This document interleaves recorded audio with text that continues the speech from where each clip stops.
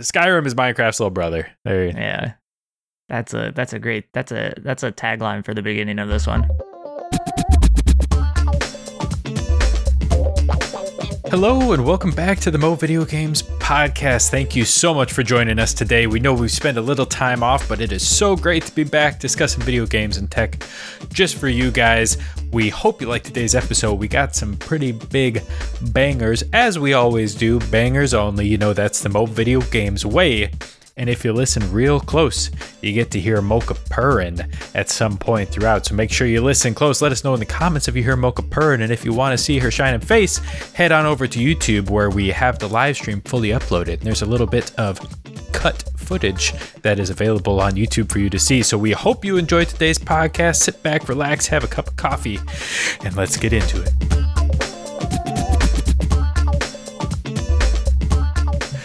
Baby! Hello and welcome to the Mo Video Games Podcast. I don't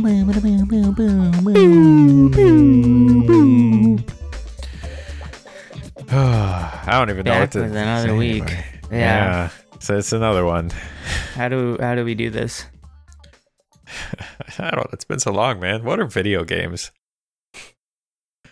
Well, go ahead. Yeah, you go. No, you go. No. No. Okay. I have been playing God of War. I didn't see that. Wow. That's cool. That's all I have to say. How's it been?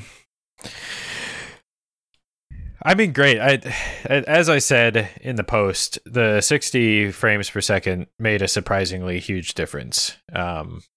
Like as it usually does. Like if you try and go back and play anything at 30 frames per second that you're used to playing at 60 frames per second, it feels unplayable because the latency is just so huge. Like once you like have time with the game and you're used to certain actions taking a certain amount of time. But I don't know. It felt more fluid. They still take the same amount of time. Well, like because of the frame refresh, like your action, it but yeah, the occurs latency quicker. is what's improved. But the time of the action, you swinging the axe doesn't. Well, yeah, the I know what you're saying, but you're yes. making it sound like an axe swing is twice as fast because it's 60 frames per second. Now. Hey, Kratos is more powerful on the PS5, baby. That's all I'm saying. No, okay, good correction. Yes, the on-screen action from start to finish takes the same amount of time, but the amount of time from my input to the on-screen action is quicker now. And just the motion's a little smoother. You definitely, if you threw a 60 FPS and a 30 FPS video right next to each other, can notice the difference. Yeah, for sure. But as far as my thoughts on the game, I'm not far enough into it to have more. I mean, obviously I've played the game before and it is as fun, at least. It is not less fun than I remember it so far. So that's all I can say. I'm at the point I am at the Lake of the Nine or whatever. It was doing some of the extra shit on the outside, like all the little trying to find extra treasures and stuff like that. And I'm just about to start heading up the mountain initially from the first time getting I just drained the lake, whatever. So that's where I'm at the moment. That's dope. Definitely excited to see what Take-Two feels like for old Maxwell. It's weird. And so when I did Ori and the Will of the Wisps and I did the review for that, I wasn't kidding about it changing my perspective on games. Like I am going into God of War, one, a lot more critical than I think I would have, and two, I am caring about things that I didn't care about previously when I played it. Like, it's very bizarre. Sounds like you have taste now. Do you care to elaborate on what said taste is? The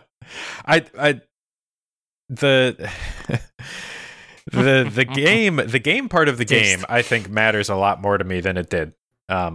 I think it mattered a lot less to me before, I guess is all I will really say. Like the actual what I am doing as the player. Are we getting teased right now? Are we getting a little teaser trailer? That's all I'm going to say on that one. That's all I'm going to say. That's all I'm going to say, baby. It's interesting. The most interesting thing is right now I don't know how I'm going to feel by the end of God of War. I would have thought going into it right off the bat, I would have been like, oh yeah, I remember this game, dope. But right now I'm like, this game good. But is it as good as I thought it was? That's the main question. This is what I've been saying.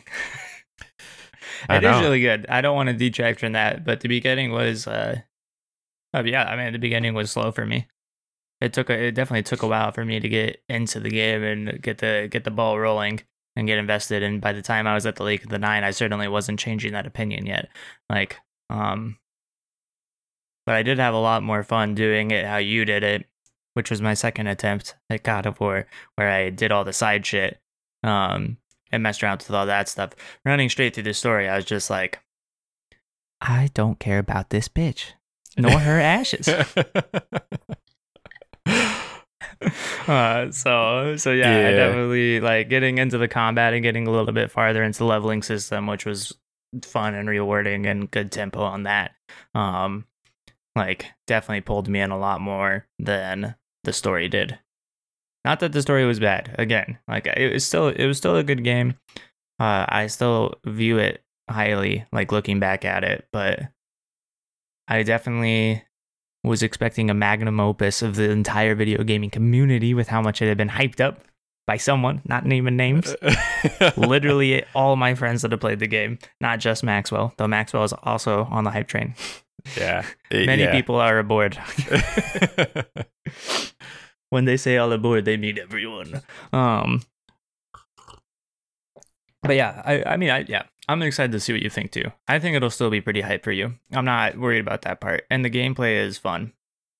It just sounds like you need to play more gameplay oriented experiences like Hollow Knight and I'm pretty close to playing Hollow Knight again. I think perhaps once I complete God of War, that might be my next. I'm trying to only have like one background game I'm playing at a time in addition to like what I'm recording. Sure. So I might do. I didn't want to do Hollow Knight right after doing Ori, and then have a bunch of expectations of what I expected to happen in a game like that because of Ori, and then be disappointed. So I'm trying. It's like God of War is my palate cleanser. A nice, cool, That's like 30, 40 hour palate cleanser. Yeah, you're just going to do a turbo sprint through it? Well, obviously not. You're kind of dicking around already. Oh, yeah, definitely not turbo sprint. I'm even considering trying to go through and actually, end game content for one. Do some of the stuff I didn't do. End game content was honestly dope. I'm not going to lie. That end game content was a shining star for me in that game.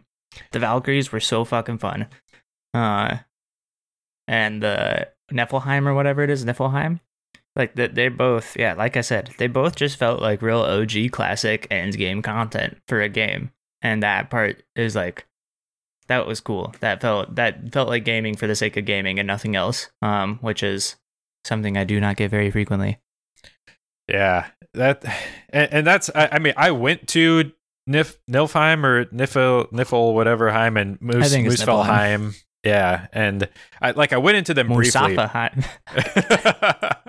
I didn't go like super. I didn't do like the full content. So like I was like, oh, that looks interesting. Okay, game over. But yeah, so I'm trying to do. I didn't do a new game plus. I wanted to start again and remember what the experience was of like building up skills. Going through to get the full. Yeah, I'm very hyped. Either way, this isn't the God of War podcast. Muspelheim was pretty good. I didn't do you have to run through, I'm pretty sure so you run through all of Muspelheim, and then at the very end you fight a Valkyrie. And then once you beat the Valkyrie, I think, maybe you don't have to kill the Valkyrie, but then you can go back through the 6 or 7 challenges and do the hard mode. I only did the base. There's like 3 levels of difficulty is my recollection. Okay. There's like 6 stones that you approach as challenges, or like swords in the ground. I forgot exactly what they were. but you run it once and it's the simple challenge, and then it's a different but harder challenge for all 6. You run through all of those, then you can fight the Valkyrie, and then you can go back through and do like the ultimate hard challenge. Okay. It was honestly kind of cool that you had to go through all of we gotta make sure it's Muspelheim and not Muspelheim.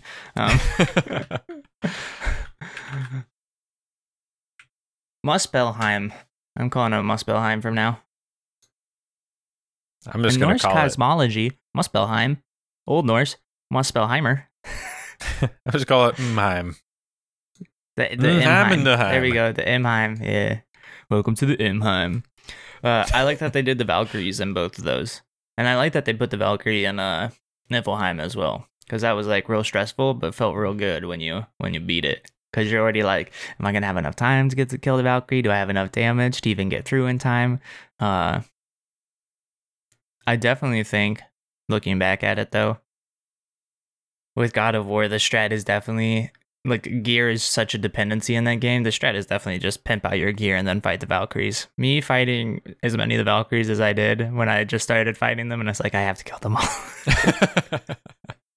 And not like maxing out my my axe or my Blades of Chaos. Foolish. But enjoyable. So I'm straight up maxing out my shit. Can I turn this down? How do I do this? Are you trying to turn down? For what? I think I'm maxing out my cone here. I'm going to turn down my recording volume just a little bit. I don't know if I'm maxing it out. I'm sorry, podcast, if it gets a little too loud. I just get so excited talking about these games. Well, I think turning it down in Audacity, it doesn't affect the audio I'm hearing. So, do I sound bad? So in OBS, I go in and I turn your gain down a little bit so that it doesn't max out. I keep an eye on the levels and keep them about the same. So, well, should I keep? Okay, I'm just gonna leave it. I'm done touching it. I don't care. In other news, I did start playing Hollow Knight again. Actually? Oh my goodness. That's some exciting news. I'm happy about that. Yeah, I fought the boss. I probably fought the 6th or 7th boss in my last run through. I fought first, which is I think it's the guy that you died to. The guy that it's like the lobster that walks back and forth and shoots the orange splooge over to the left and right side, and then you'll like jump on. I thought that was the guy that made you RQ, if you will. I don't know. Well, I probably did RQ. RQing is common for me in frustration, but that's my understanding why you stopped playing that game. Is you died and then you RQ'd. Yeah, it wasn't from a boss though. I ventured too far away, lost myself, and was like, "There's no way I'm going to be able to go back there and get it." Like it was a fluke. I made it that far. Also, rage quit. I shouldn't use abbreviations for my mother because I know everyone else knows what that means. I thought RQ was real quit. Rowdy quit. And then Rowdy quit. That's my new one from now on. Okay. And then I remembered I struggled with the, well, I don't think you got this far, but the Praying Mantis boss, there's like, you fight, there's like 3 mantises. You fight one first, and then you fight 2 simultaneously after. And I did that second. And that boss I definitely struggled with the first time I ran through. And I had weapon upgrades as well. So it felt real good to kill them with 0 weapon upgrades, all natural. Yeah. Yeah. Sorry, you distracted me by Clarissa distracting you. Oh, that was not Clarissa. Were you tooting? Yeah, I need to go off screen to toot. I was like, man, you were lifting a cheek off the seat. I don't know. Some people like that's to do that. That's a pretty hefty lift for a toot. My goodness. I mean, my toots are legendary, so that's big. No, I've got like a runny nose. It's weird. So I was just like taking care of my nose off screen so our viewers aren't subjected to such savagery.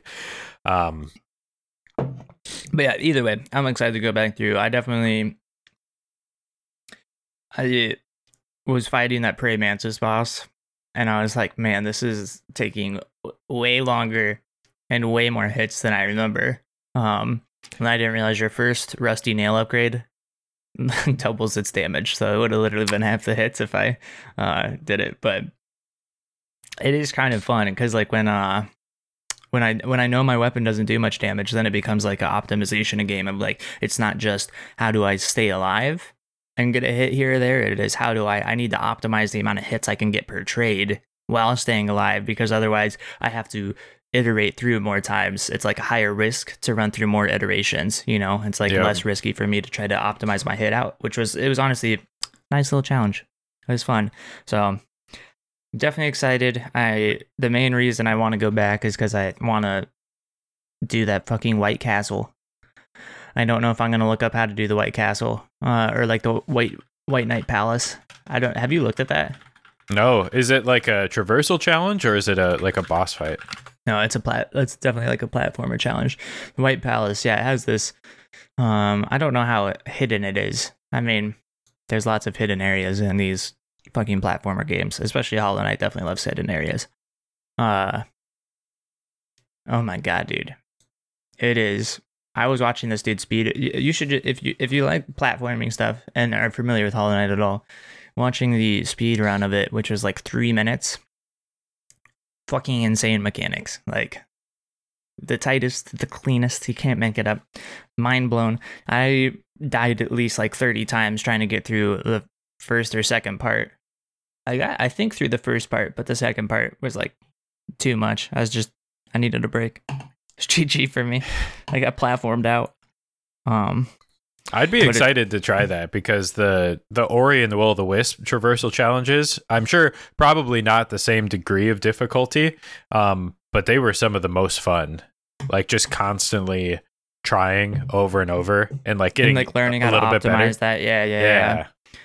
That's the thing with that shit is like it's definitely doable because you just learn how to do an area right, and then you just have to be able to execute, I guess. But it's like really the challenge is like figuring out how to get through it half of the time, or if you're really on point, dynamically figuring it out, which feels amazing when you just like walk to one thing and then you're just like, oh fuck, just like reacting on the fly and get it all.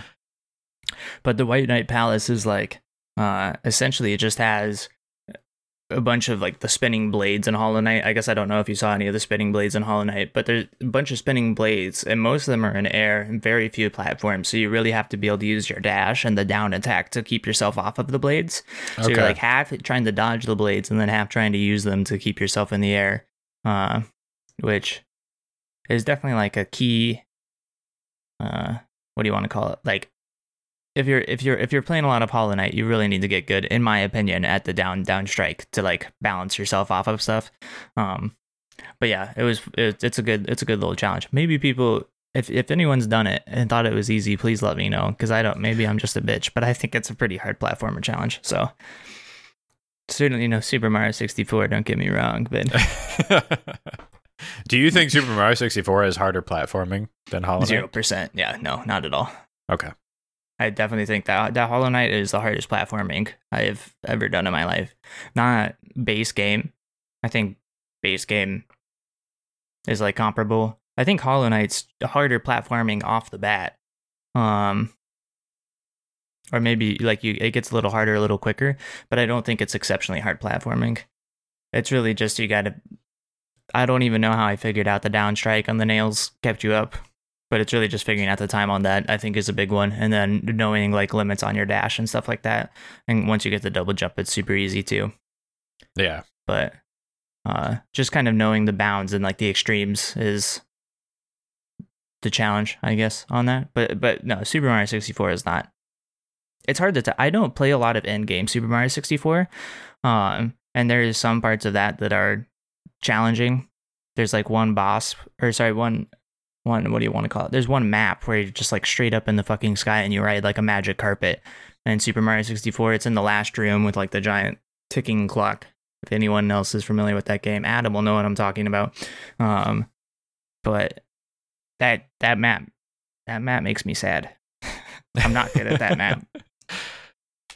But I still need 100% Super Mario 64. For how much I say it's a good game, I obviously don't think so because I haven't 100% at it. So when are the speed runs coming? Dude, don't tease me. I was watching the video I think it's doable. But I'm trying to focus on work. But I don't know. I do want to start speedrunning, but I do also want to go through games. I'm like trying to really figure out. I need to like sit down and meditate on like the current state of video gaming and Oliver. Like figure out what I really want to do here and like have a nice little conversation with myself. So, but I definitely want to do another Hollow Knight speedrun, or not speedrun, run through. And then I really just got to figure out what games I want to play next, because I also want to go through Dying Light, the expansion. My roommate just played Dying Light. So, what do you think? Well, I guess we'll get to that. Okay, we'll get to that. We're talking about it today. Yeah, we'll talk about Dying Light. And I don't know if you have tech news, but I'll try to wrap this up quick because we have already just chatted.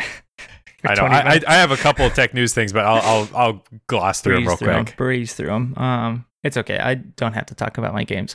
Oh, I totally forgot. What were we talking about? Oh, so the reason we couldn't record last week, for people who don't talk to me, which to be fair, actually, it's more so I'm too lazy to respond to people is really the issue. We moved into this place, I think 2 weeks ago. Yeah, about 2 weeks ago. So we moved in on the 6th. So I guess actually, yeah, two and a half. Am I tripping? No, 2. Okay, I'm dumb. I don't want to talk about it. 2 weeks ago, as of the day of this recording, and I set up internet to get installed that Tuesday. The guy calls me from a New York number. I'm in Iowa, so I don't pick it up because I think it's spam. And then I get a call back, and I'm like, oh, it must be Mediacom. So I call him back 5 minutes max after he called me. And he was like, oh, hey, sorry, you got to make a new appointment. I tried calling you twice. I know you tried calling me, but doesn't matter. Got to make a new appointment. He's got a strict schedule. Can't deviate. And I was like, okay, well, this is really frustrating and kind of bullshit, but I'll maybe you are on a real tight bing, bang, boom. So I called back, and I swear Mediacom only allows you to schedule out at least like 48 hours, like 2 business days out, right? Like you can never schedule that day or the next day. You have to do 2 days out. So Thursday, next day that I can do it, the guy comes and he's like, oh, you have too much damage on your cable coming into the house, so we're going to need to drill and do repairs. But to do that, I need written approval from your manager, or like from your apartment owner. So then I go and I email my apartment owner, and they're like, oh, don't worry. I called my like repair dude, the repair manager for the apartment, and he called Mediacom. It's all squared away. You're fine. So I call Mediacom back, knowing that this is going to happen, and they go, yeah, we need written approval when the technician comes. Print it out so you can hand it to them. You can't even just email Mediacom the written approval. No, the technician needs to hold it in their hands and read the note. Like, what is this? This is 2021. This is not the fucking dino age here. Like, yikes. Why can't I email you? Especially they all have their like iPads and phones, like you have an electronic file for my account. Like that's not like they don't do that, right? So I finally get her to send me written permission, but I don't want to schedule the appointment until I get written permission, so that pushes it back till Friday, which means the sooner that they're able to come, then I think was Monday. The guy comes, he sets up the internet. None of the lights other than the power light on my modem are turning on. And he was like, I don't know if this is broken. Are you able to access this? And I forgot I had turned off all my LEDs and all my lights on my modem because it used to be in my bedroom, so it's really annoying. But either way, the guy pretty much walks in, sits down. Mediacom set it up so when you first start your service, they have their own like landing web page that you pretty much just go through. I think the techs just go through the landing web page when they set it up. I don't think they do anything more than that. They say that they have to turn something on outside, and I think that might be bullshit. In fact, I feel decent that's really bullshit, but whatever. So either way, he comes in and he sets it up in literally 5 minutes and walks out. No, literally zero drilling needed, zero issues. Like the guy that came Thursday, I don't know if he just didn't want to do anything or if he just was pissed that I had my roommate pick up instead of me. But yeah, I spent all this time trying to get, the approval, and then the second time, yada, yada, yada. So either way, we spent like, it would have been like about a week and a half without internet, which is why we didn't record last week. That's my 4-minute ramble on it. It's very frustrating. That's wild. That's my tech news. My tech news is I'm reviewing ISPs and they're all horrible, as we all know. With the exception of Verizon. I know, dude. I'm so jealous. Verizon, hey, man. though, we get Starlink, though, right? I'm going to get that, 3 megs down? I forgot what they were advertising, but... Oh, actually? Ew. It's not, I don't think it's supposed to be, fast. I think it's just supposed to be internet for all. Oh, okay. I've read, absolutely nothing on it, so that makes sense. That's pretty cool, then. And never mind. I changed my ew to a... Damn! That's pretty cool. I might be wrong. I've done incredibly minimal research. My roommate just has a fascination with joking about Starlink all the time. So, so yeah. But either way, that was an absolute nightmare, an incredibly frustrating experience. So the reason that he played it is because my computer's obviously doing literally fucking nothing without internet. Other than Steam games being played on it. So I just left my PC out in our main living room area, and then he was able to run through Dying Light. And then once he was done with that, I was like, I haven't played Hollow Knight in a while. I've been really craving on actually 100%ing it, or going through all the content. So I figured I'd do that. So to answer your question, we'll see about the speedruns. I'll meditate this weekend or this week, and let the viewers know next week on what my video game enlightenment is coming to. I'm excited. I'm excited too. I got to balance between learning my role in League of Legends, since I'm still pretty new to it and my champ pool is incredibly small. And doing other stuff. But yeah, that's all. Nice. Tech news. So mine, real quick. So this is a little old news now, but Forza Horizon 4 is coming to Steam. So that's, you could already play it on PC, but if for some reason you hate you don't want to have a Microsoft account for some reason, or hate the Windows Store or whatever to that effect, or want to be able to somehow mod the game, I suppose it coming to Steam probably makes that more possible. I don't know all the benefits, but it's coming to Steam, so I hate all clients, or whatever you want to call them, other than Steam. I really wish that they would allow me to take the product key from my Microsoft Windows Store and put it on Steam. Not joking. Yeah. No, that's fair. And some places do that too. You can, a lot of my Uplay, or now Ubisoft Connect, whatever the hell they're on now, games were Steam codes that are just it's reverse. You buy it on Steam, but then you have to activate it in Ubisoft or something. I don't know. It's a mess, but I'm with you. Steam is king. Epic has been pretty good too. I just don't use it very much because most of my library is Steam. Actually, I will give you that. Epic's not bad. What's the one that it's Origin? But it's called EA. Origin. Yeah. Dude, I'm pretty sure we have talked about this on stream. EA is literally their client is the worst fucking thing to ever not even grace this earth, to literally just defecate on this earth and my eyeballs. It's they paid one high schooler that barely knows Java to fucking code the shittiest client I've ever seen. Which, to be fair, for a high schooler, is excellent. Impressive, yeah. Excellent. But for what I assume was a team of highly skilled developers, it was literally atrocious for especially for EA that has the money to do it right, it's just so obvious how little they care. Yeah, which is a shame. And it's talked about a lot. Most of these companies, NVIDIA, EA, all these things, the companies are the issue. The people that are producing the content and working, the developers, are usually very talented, passionate people that care about the products that they're building. But it's just businesses are there to make green, and that's it. And if your actions don't inherently make money for the company, nobody cares at the company. Capitalism's king, baby. So no slight to the developers, just a slight to probably their bosses who are telling them, yeah, you're done. Yeah, but I could fix this. No, you're done. You got to go work on those microtransactions. Literally, almost none of it works. You're done. You are done. Yeah, no, Origin crap. Origin crapo. It was so bad. That client was actually kind of tilting. But yeah, so Forza Horizon 4 coming to Steam. Yeah.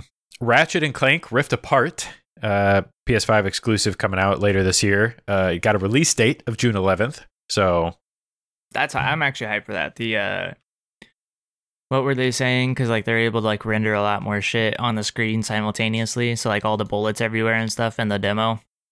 Yeah, it's obviously it's a Sony first party studio, so they're going to take advantage of everything the PS5 has to offer, and it's a PS5 exclusive developed for the PS5, so it's probably going to be one of the best technical showcases for what next gen will be.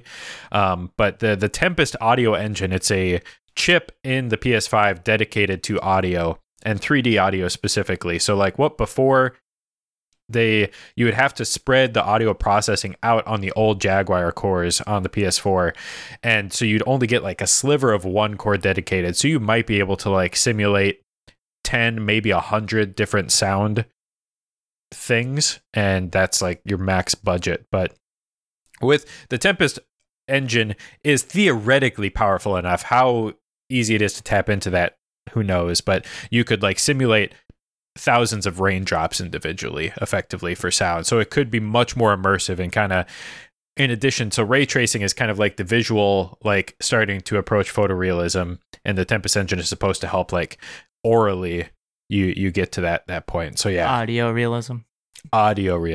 So the full tech, baby. And the tech thing that Mark Cerny did early last year, where he talks about like the science of the shape of your ears and like how we all have different audio profiles. Like it's all very cool. I'm very excited for the potential of the tech. How it actually plays out, who knows? But yeah, Ratchet and Clank Rift Apart should have that. And then yeah, you're jumping through dimensions, and each one is incredibly complex, but it's just like you're instantly like just poof, because of like the PS5's SSD, all that kind of stuff. And Insomniac Games, good at making games, so should be a pretty fun game to play. Speaking of the PS5, have you played Demon's Souls? If I told you no, would you be surprised? You've been busy with other shit, but that is definitely where you go. Oh yeah, I'm. It is a game I intend to play at some point, but yeah, like I said, there's a lot of other things, and then there's going to be other priorities on top of that when Ratchet and Clank comes out, and God of War Ragnarok, and Gran Turismo 7, and all that. It's kind of stuff. It's not going to get played. Maybe years down the line. I do. Maybe if you want to see me stream Demon's Souls, leave some comments on YouTube, on Instagram. Perhaps I will stream on Maxwell Lewis Gaming. I would consider that. But hold on one second. YouTube.com, more video games. If I get 10 comments from different people, I should say. Different accounts or different people? That's very different. I will know. I will search your IP. But yeah, I'll say 10 comments suggesting I should play Demon's Souls on Max Lewis Gaming. I will do it. Boom. There you go. Oh, that's weird. Oliver Stroh commented, play Demon's Souls, bro. It would be crazy awesome. Thank you for the comment. I think I'd have to agree. I don't know who you are, but... Yeah, looks... You got some crazy eyes, but... I know. That's from the profile pic, but not too bad. Is that like Waldo? Yeah, that was from a machine learning assignment. Yeah. Yeah, I remember you talking about that. We ML'd out Waldo. He's got no escape now. And then the last tech news. So Dbrand came out with dark plates for the PS5, and they are black covers to replace the white covers for the PS5. They are like the first 3 waves of shipments are sold out. They were on wave 4 that ships in May, which I purchased. I don't know if wave 4 is still available, and there was like a pending wave 5. They're just continuing to back order rather than just have it sell out immediately. So I was able to get my hands on a May shipment, so I'm pretty stoked about that. I was also like, I get Dbrand's emails, and they sent a survey out, and I answered it, and it was talking about, like, it was showing the dark plates and what the concept was, and it was asking, like, would you be willing to pay this much for them? And you'd say yes or no. Would you be willing to pay this much for them? And then talking about shipping and all this different stuff. And Dbrand is slowly becoming one of my favorite companies. I don't have a lot of examples. I'll see if I can pull it up fairly quickly, but their survey, they're freaking hilarious. They don't take anything seriously. And so some of the details, though, so like on the inside of the PS5, there's little etched squares, circles, triangles, and X's that make a texture. It's the same texture as on the back of the PS5 controllers, but it's on the inside of the white PS5 covers. And so Dbrand with the black ones also has a texture, but each of they're still squares, triangle, X's, and O's, but they're like radioactive symbols and like hazard a Fallout signs. Symbol and robot. Yeah, I'm looking at it right now. It's actually really cool. Yeah, and so they're doing that to get away from Sony suing them, and then essentially daring Sony to sue them, which I think is a dangerous game to play. I mean, if you pay enough lawyers, they'll find a way to sue you. But hopefully I get mine before that gets shut down. But I'm pretty stoked about that. They said that they collected a group of quote-unquote willing participants and quote-unquote paid them to quote-unquote take part in a quote-unquote research study. I think that was you. I think so. So here's the... I'll read it out. This was leading up to one of the survey questions. We have one more set of questions. As you are likely aware, the PS5 is fucking enormous. As a result, the dark plates are also fucking enormous. This means they cost a lot to ship. And then go to the next side and we'll show you the box and stuff. And then in typical Dbrand fashion, the entire thing is needlessly extravagant. But it's just it's fantastic, meta, all that kind of stuff. I don't know. It's just like, it's not that crazy, but just having a company that like openly admits that all of the stuff they have to go through is kind of bullshit is refreshing. Yeah. They have this like cover. I'm assuming I would assume it's a sticker. For like the front or like the IO plate on the PS5. Yep, it also looks pretty sick. Are you getting that too, or are you just getting the outer plates? I am, but I only went with matte black. I wasn't fully sold on the rest of the skins. The skin is sold separately, but you can bundle it when you order the plates, and it's like $11 for the skin.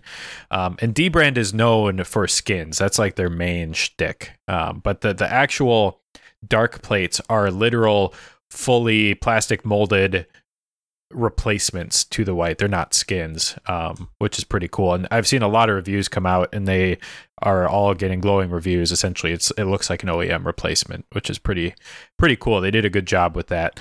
But yeah, some of the skins look super cool, but I just wasn't. I don't know. One, I didn't want to be tied into a color scheme. Like MKBHD's red skin looks super cool, but I was trying to move away from the red coloring. And then some of the white and black ones were really cool, but I wasn't super connecting with the like little icons that were in them. It just like, I don't know. It wasn't full of, I thought they looked super cool, but just not so much my style. So I went with the matte black, keep it stealth. I might actually keep the center gloss black, because the original PS4, as you know, had like the combination of the gloss and the matte black. I kind of like that look, but I might switch it to full on stealth matte mode. We shall see. Yeah. I do also like on their website, when you're looking at least the PS5, I don't know about other stuff, but it does say, go ahead, sue us at the top left corner while you're looking at the PlayStation 5 plates. I'll see if they do that. I don't think they do it anywhere else. Yeah, I think it's just the PS5. That's pretty funny. Maybe there's some legal loophole where if you dare someone to sue you, they can't actually sue you. I mean, honestly... Oh, sorry. I told you. It was my idea, not yours. Therefore, I win. That's what I'd expect.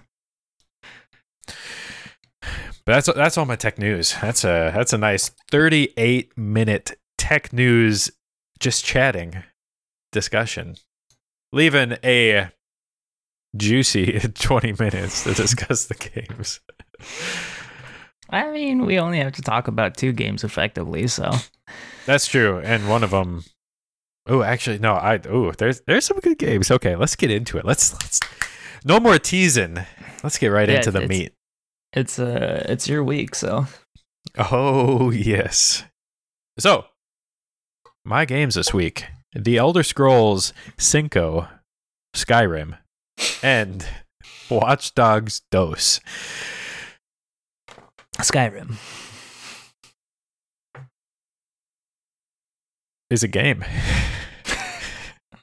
So Skyrim, the game, is developed by Bethesda Game Studios and published by Bethesda Softworks, owned by Zenith, who was recently acquired by Microsoft, therefore making Bethesda a newly Microsoft publisher / developer.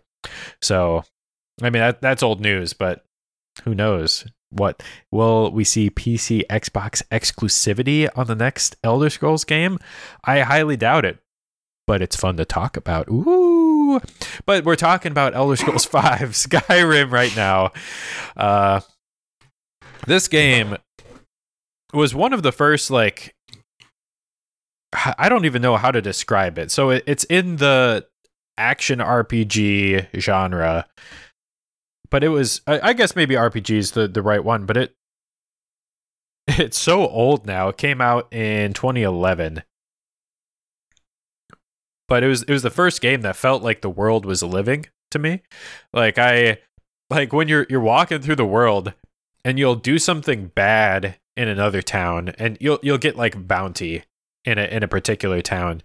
Man, I don't know where to start with this game because I don't know how much background people need. I'm like just going into the details, assuming people know. Real quick, dragons are everywhere, and you're about to die when the game opens, and a dragon comes and saves your life, but it's not trying to save your life. It just happens to save your life by coming.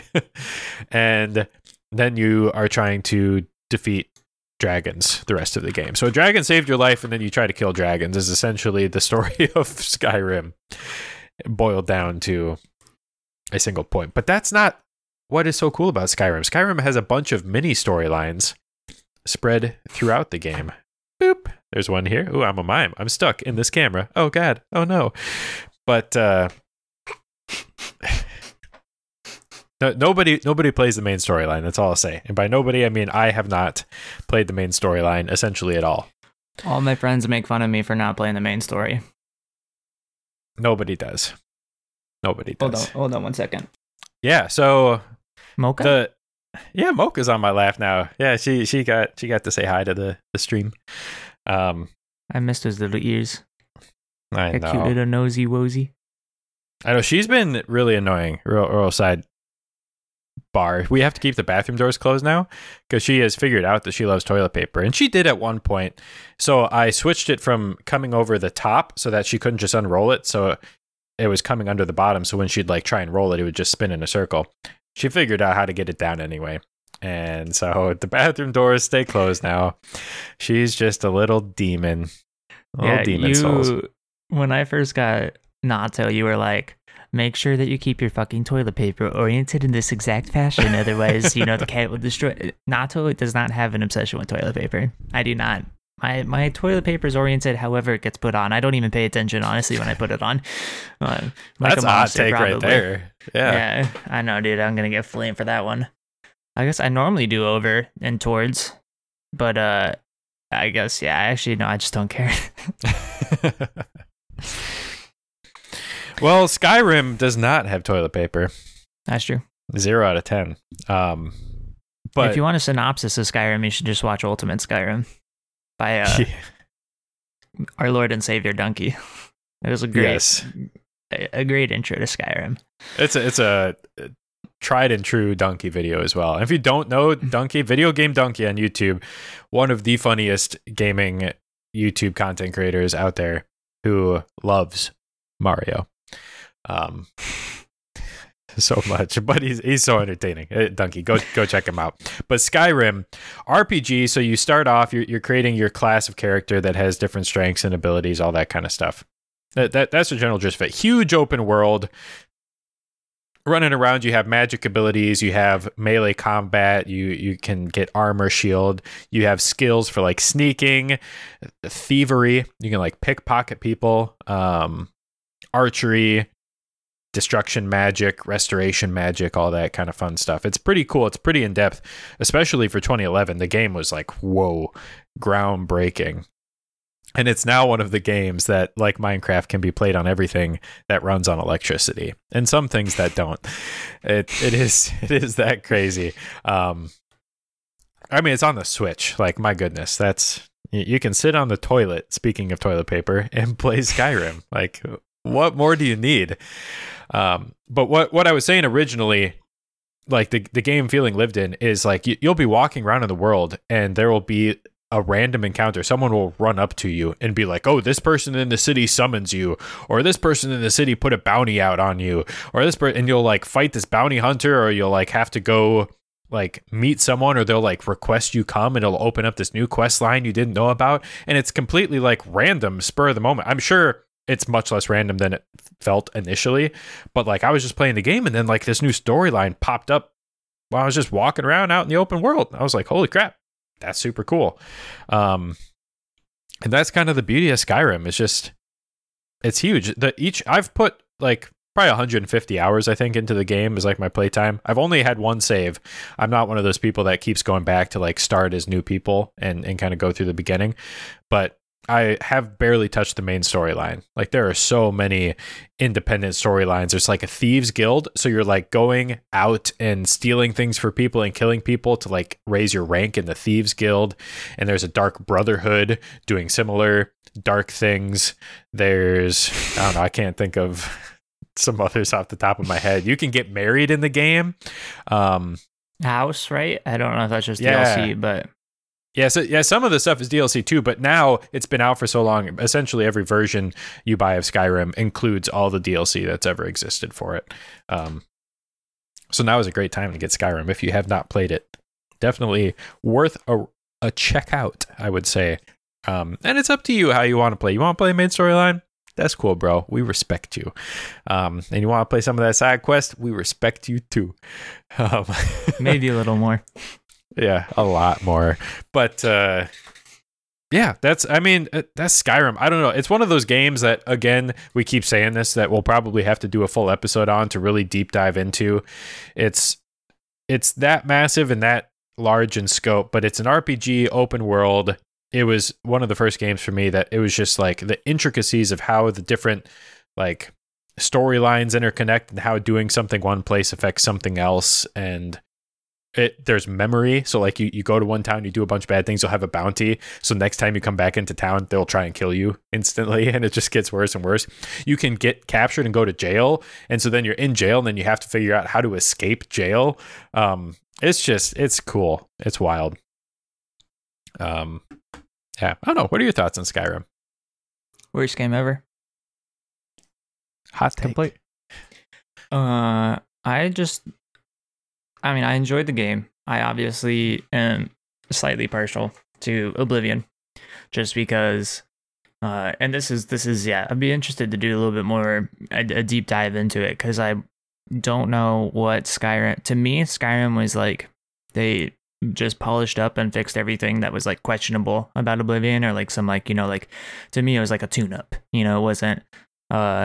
No grounds felt broken for me. I mean, that interconnect system with the bounties and stuff, I don't think they did that in Oblivion, but I kind of like that too, because if I had like the biggest fucking bounty in Whitefall or some random town, then just avoid the town. Like, I mean, I don't have to go back there. You could do most of the story without like having to. You just dodge that town. You're just it feels a little bit more like you're like a true bandit in the Wild West.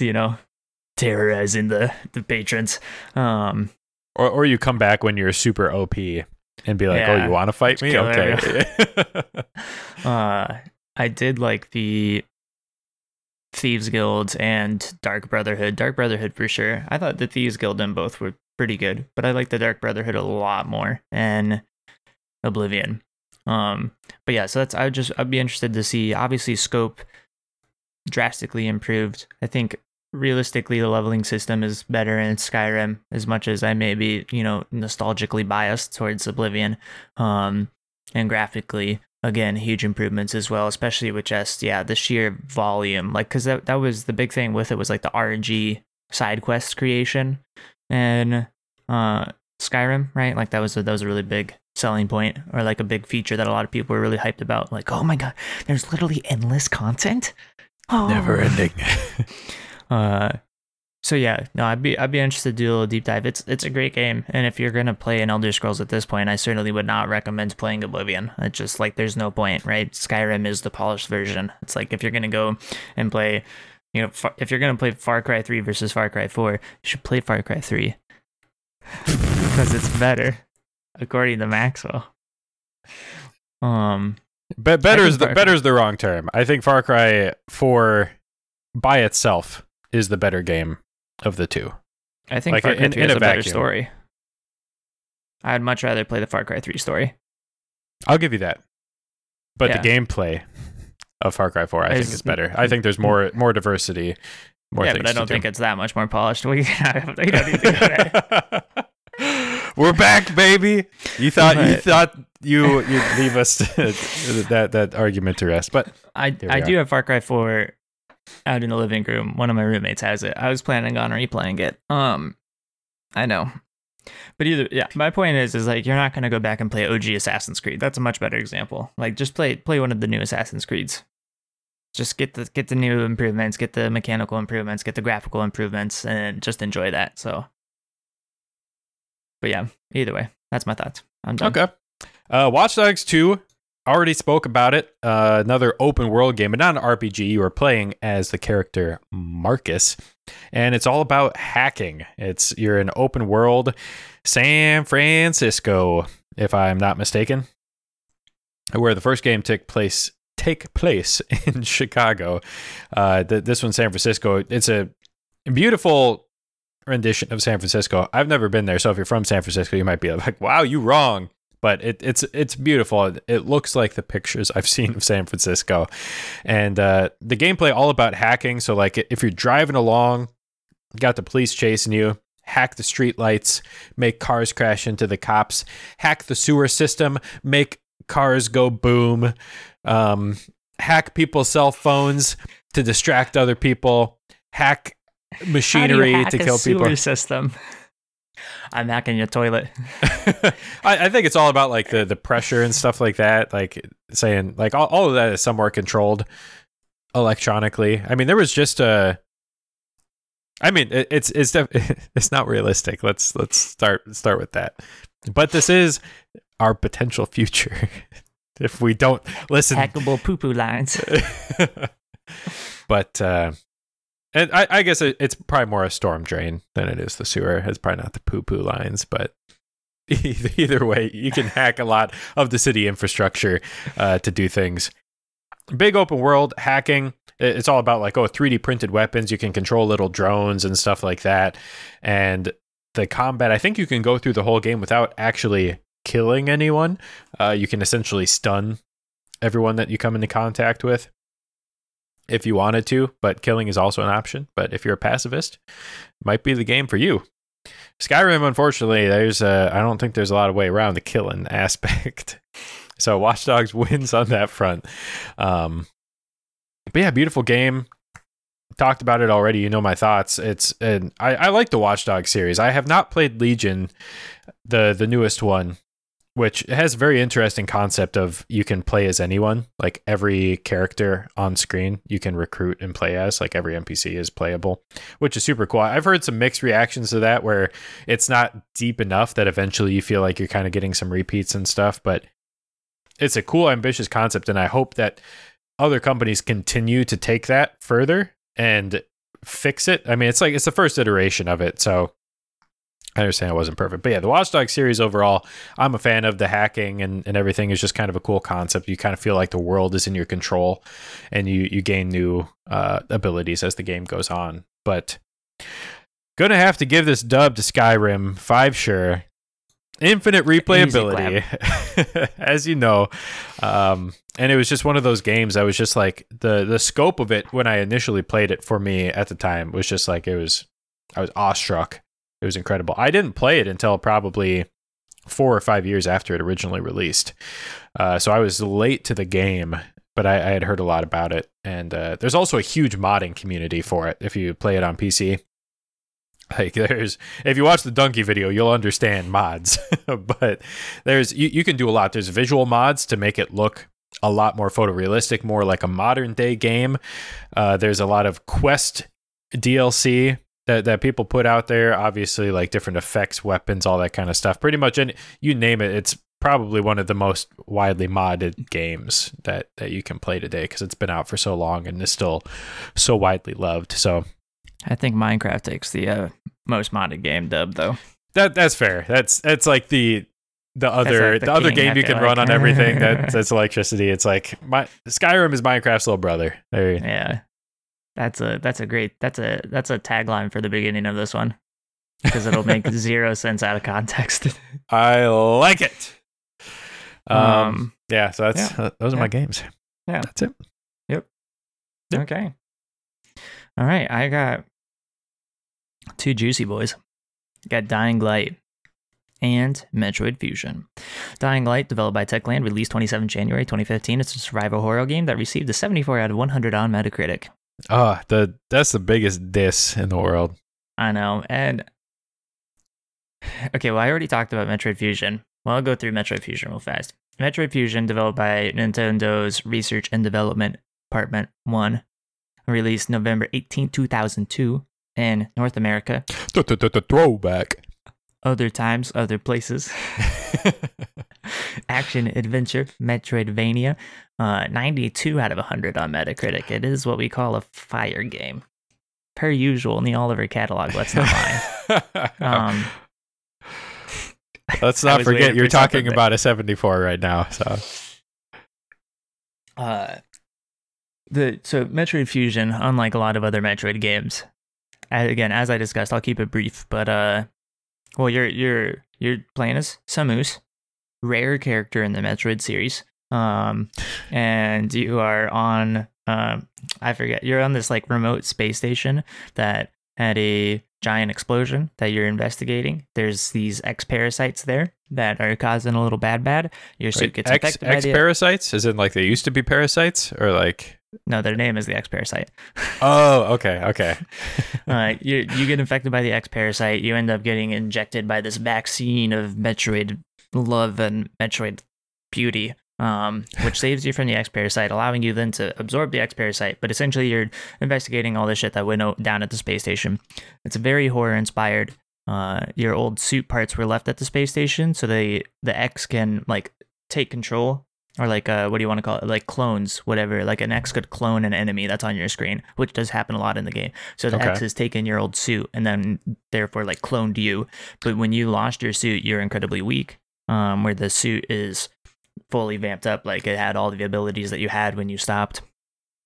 Or you got infected, not you stopped. Samus stopped. But yeah, it's very atmosphere driven, which I like a lot in a game. Part of the reason I like Dying Light, conveniently timed, and they're both horror games, also conveniently timed, or I think like horror-esque games. Yeah. I mean, Metroid has a classic Metroidvania aspects of it where you're unlocking shit, going back to different areas.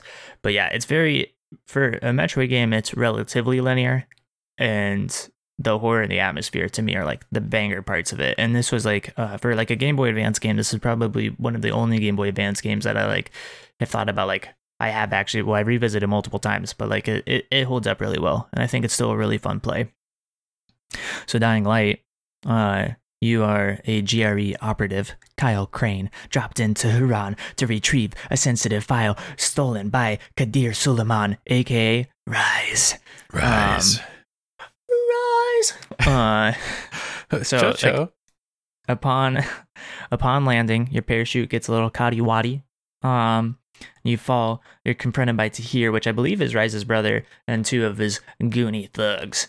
And you're like, bitch, I'm a GRE operative. So you fire a gun, and they're all like, what did you do? And then, obviously, very loud noises attract zombies. So zombies come. You get saved by Jade and Amir, who are both people from the tower, which is kind of like the local good place community, not the bad place community, aka Rise's tower. And Amir ends up dying, trying to save you. Successful, you get bit, you get to the tower, get injected with some antizin, which is like the main thing that a lot of the story is kind of revolving around. At least it's like a conduit, I guess, for the story. Is like you get bit, and the antizin will slow down your infection. So it is like the ultimate currency in Huron. Everyone needs it. Everyone wants it. So you end up getting tasked to get an antizin drop. You end up getting to the antizin, and then the GRE is like, you need to throw this away because we need you to get those files from Rise. So you need to be able to interact with Rise. We're going to force interaction by you guys not having antizin and then forcing the tower to reach out to Rise and try to make that interaction happen. And then the story just kind of follows from there. Watching my roommate go back through, there are definitely gripes. Like the difficulty is very inconsistent throughout the entire game, and I kind of forgot that, but it's like unnecessarily tedious in the beginning, and then you just slowly get like, I think, too strong at the end, right? But it's like it has a very weird difficulty curve that I 100% forgot about. The facial animations and people talking are also hysterical, given like are the new games that we experienced going back and playing that. It's like, this is definitely a dated game. The story I thought was kind of meh. I didn't really think it was that predictable. A lot of people thought it was really predictable, but I guess I'm just stupid, so who knows? But the soundtrack and the atmosphere, the slums that you're in, the slums of Huron, were based off of the Hacienda favelas in Rio. And I probably said it very wrong, but I looked it up on YouTube, and a Portuguese woman said it that way. So I'm going off of how she said it. Verified. But yeah, so it's the atmosphere and the music to me are like what makes the game really fun, and it is fun just to go like run around and thwap bap zombies. Like the weapons are fun to use. There's different speeds with the weapons, different attack damages, and then you can modify weapons to give it like electricity or fire or poison and stuff like that. So there's a decent amount of modability. At least I think for like a game of that time, I thought they did a good job with the combat system. And then at the tower, you're taught hardcore parkour. So you are the god hardcore parkour. Obviously, I literally after like one lesson, you're like, I'm king of parkour, as classic video games do. It's like you've never killed someone. I'm Jason falling into my Far Cry 3 island. I've never killed anyone. And then like after like killing one person, I'm like, oh yeah, gun in the bore. Like I swear he only says gross the first boar he gets, and then every single one he's like, yes. So yeah, it's Dying Light is for me the game that I rate personally by far, hands down, the most.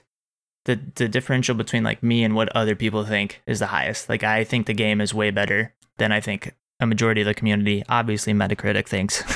Like I definitely don't think it's a 74 out of 100. But the soundtrack is just fire, and the environment's really fire. It's really fun to like roam around. The soundtrack it's by Powell, because I'm not going to butcher his last name. But we listened to it a lot, as we mentioned. We talked about this, but we listened to it a lot while we were studying. It's already the music I like. That's like really creep, dark, eerie electronic music. And yeah, that's what makes. I think honestly, the music and the environment, like the buildings, are so cool.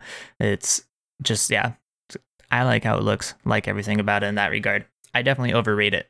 I am not gonna lie about that. I overrate it heavily.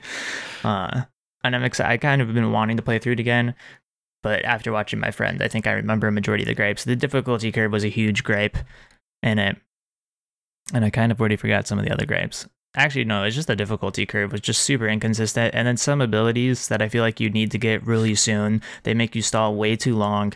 So it's like, it's not just it's difficult at the beginning to get levels. It's so fucking grindy to get levels. Like I definitely remember grinding a lot more. Like you have to spend, I think, way too much time in terms of like what you would expect from a game nowadays to get to a reasonable part where you're kind of in the main power curve, right? You have your main set of abilities. Like it's just the progression, I think, is just not the best. But the combat is fun still, either way, even if it is a little grindy. And even if the story, I still thought the story was good. I don't know what you thought. Like I didn't think it was bad. Yeah, I mean, it wasn't groundbreaking. It's not the highlight. But yeah, I don't think it was enough to distract from all of the other high points of the game. Yeah, and I still haven't played the DLC, which Maxwell has only spoken incredibly highly of, so I am doing a little bit of a disservice by not doing that. Which I regret speaking highly of now of any game. Like, it's like I hype it up too far. I played Ori, and now I've learned my lesson. Except Ori is that good. So you have to. I am picking, to Maxwell's no surprise, I'm picking Dying Light. Okay. I thought you were going to throw a curveball, and I was like, oh no. I actually was just about to switch it right there, but then I remembered I have Metroid Prime in my list, so I'm like, I'm good. My Metroid love will still shine through and through. That's crap, yeah. And I think I talked a fair amount about Metroid Fusion in the last episode, so I don't really feel the need to cover that anymore in depth. Where, there's other stuff that we can talk about Dying Light. I think it's worth throwing up. Do I think if I compared both of them and as an objective sense as possible, that Dying Light is better? Probably not. But like I said, the bias is real. So this is our top 50. This is not the objective top 50. So I think a mid 80s seems fair for me for Dying Light. That feels much more appropriate. The 70 feels really low. But again, I'm biased. So I mean, the Metroid is definitely, I don't think 92 is inappropriate for the Metroid, especially for a Game Boy Advance game. That game, to me, was pretty insane for being on that console, or whatever you want to call it. I guess console. Handheld. Yeah. Yeah, that's my really shitty explanation of both games. Fantastic. We're 10 minutes over. Are we going to stop? We can, unless there's any more Mo Video Games content to discuss. Links in the description.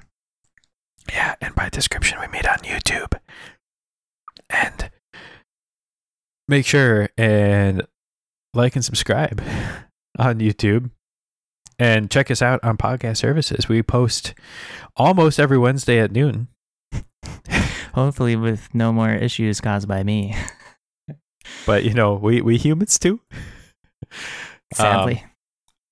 But yeah, we post about once a week. We do this. We're recording live right now on Sundays, probably in like the morning time frame is what I will say. I won't commit to a time because that'll change from time to time. But in the mornings on Sundays, if you hit the notification bell on YouTube, you'll get notified when we go live and record. If you want to be a part of the chat, part of that experience, the raw live experience. Otherwise, you can check us out on Wednesdays. And thank you so much. Leave a comment. Yeah, thank you for listening. Leave us a comment. We'd love to hear from you, even though we never do. I try throwing shade to make someone comment, but no one takes the shade bait. So I respect that. You can't always respond to the haters.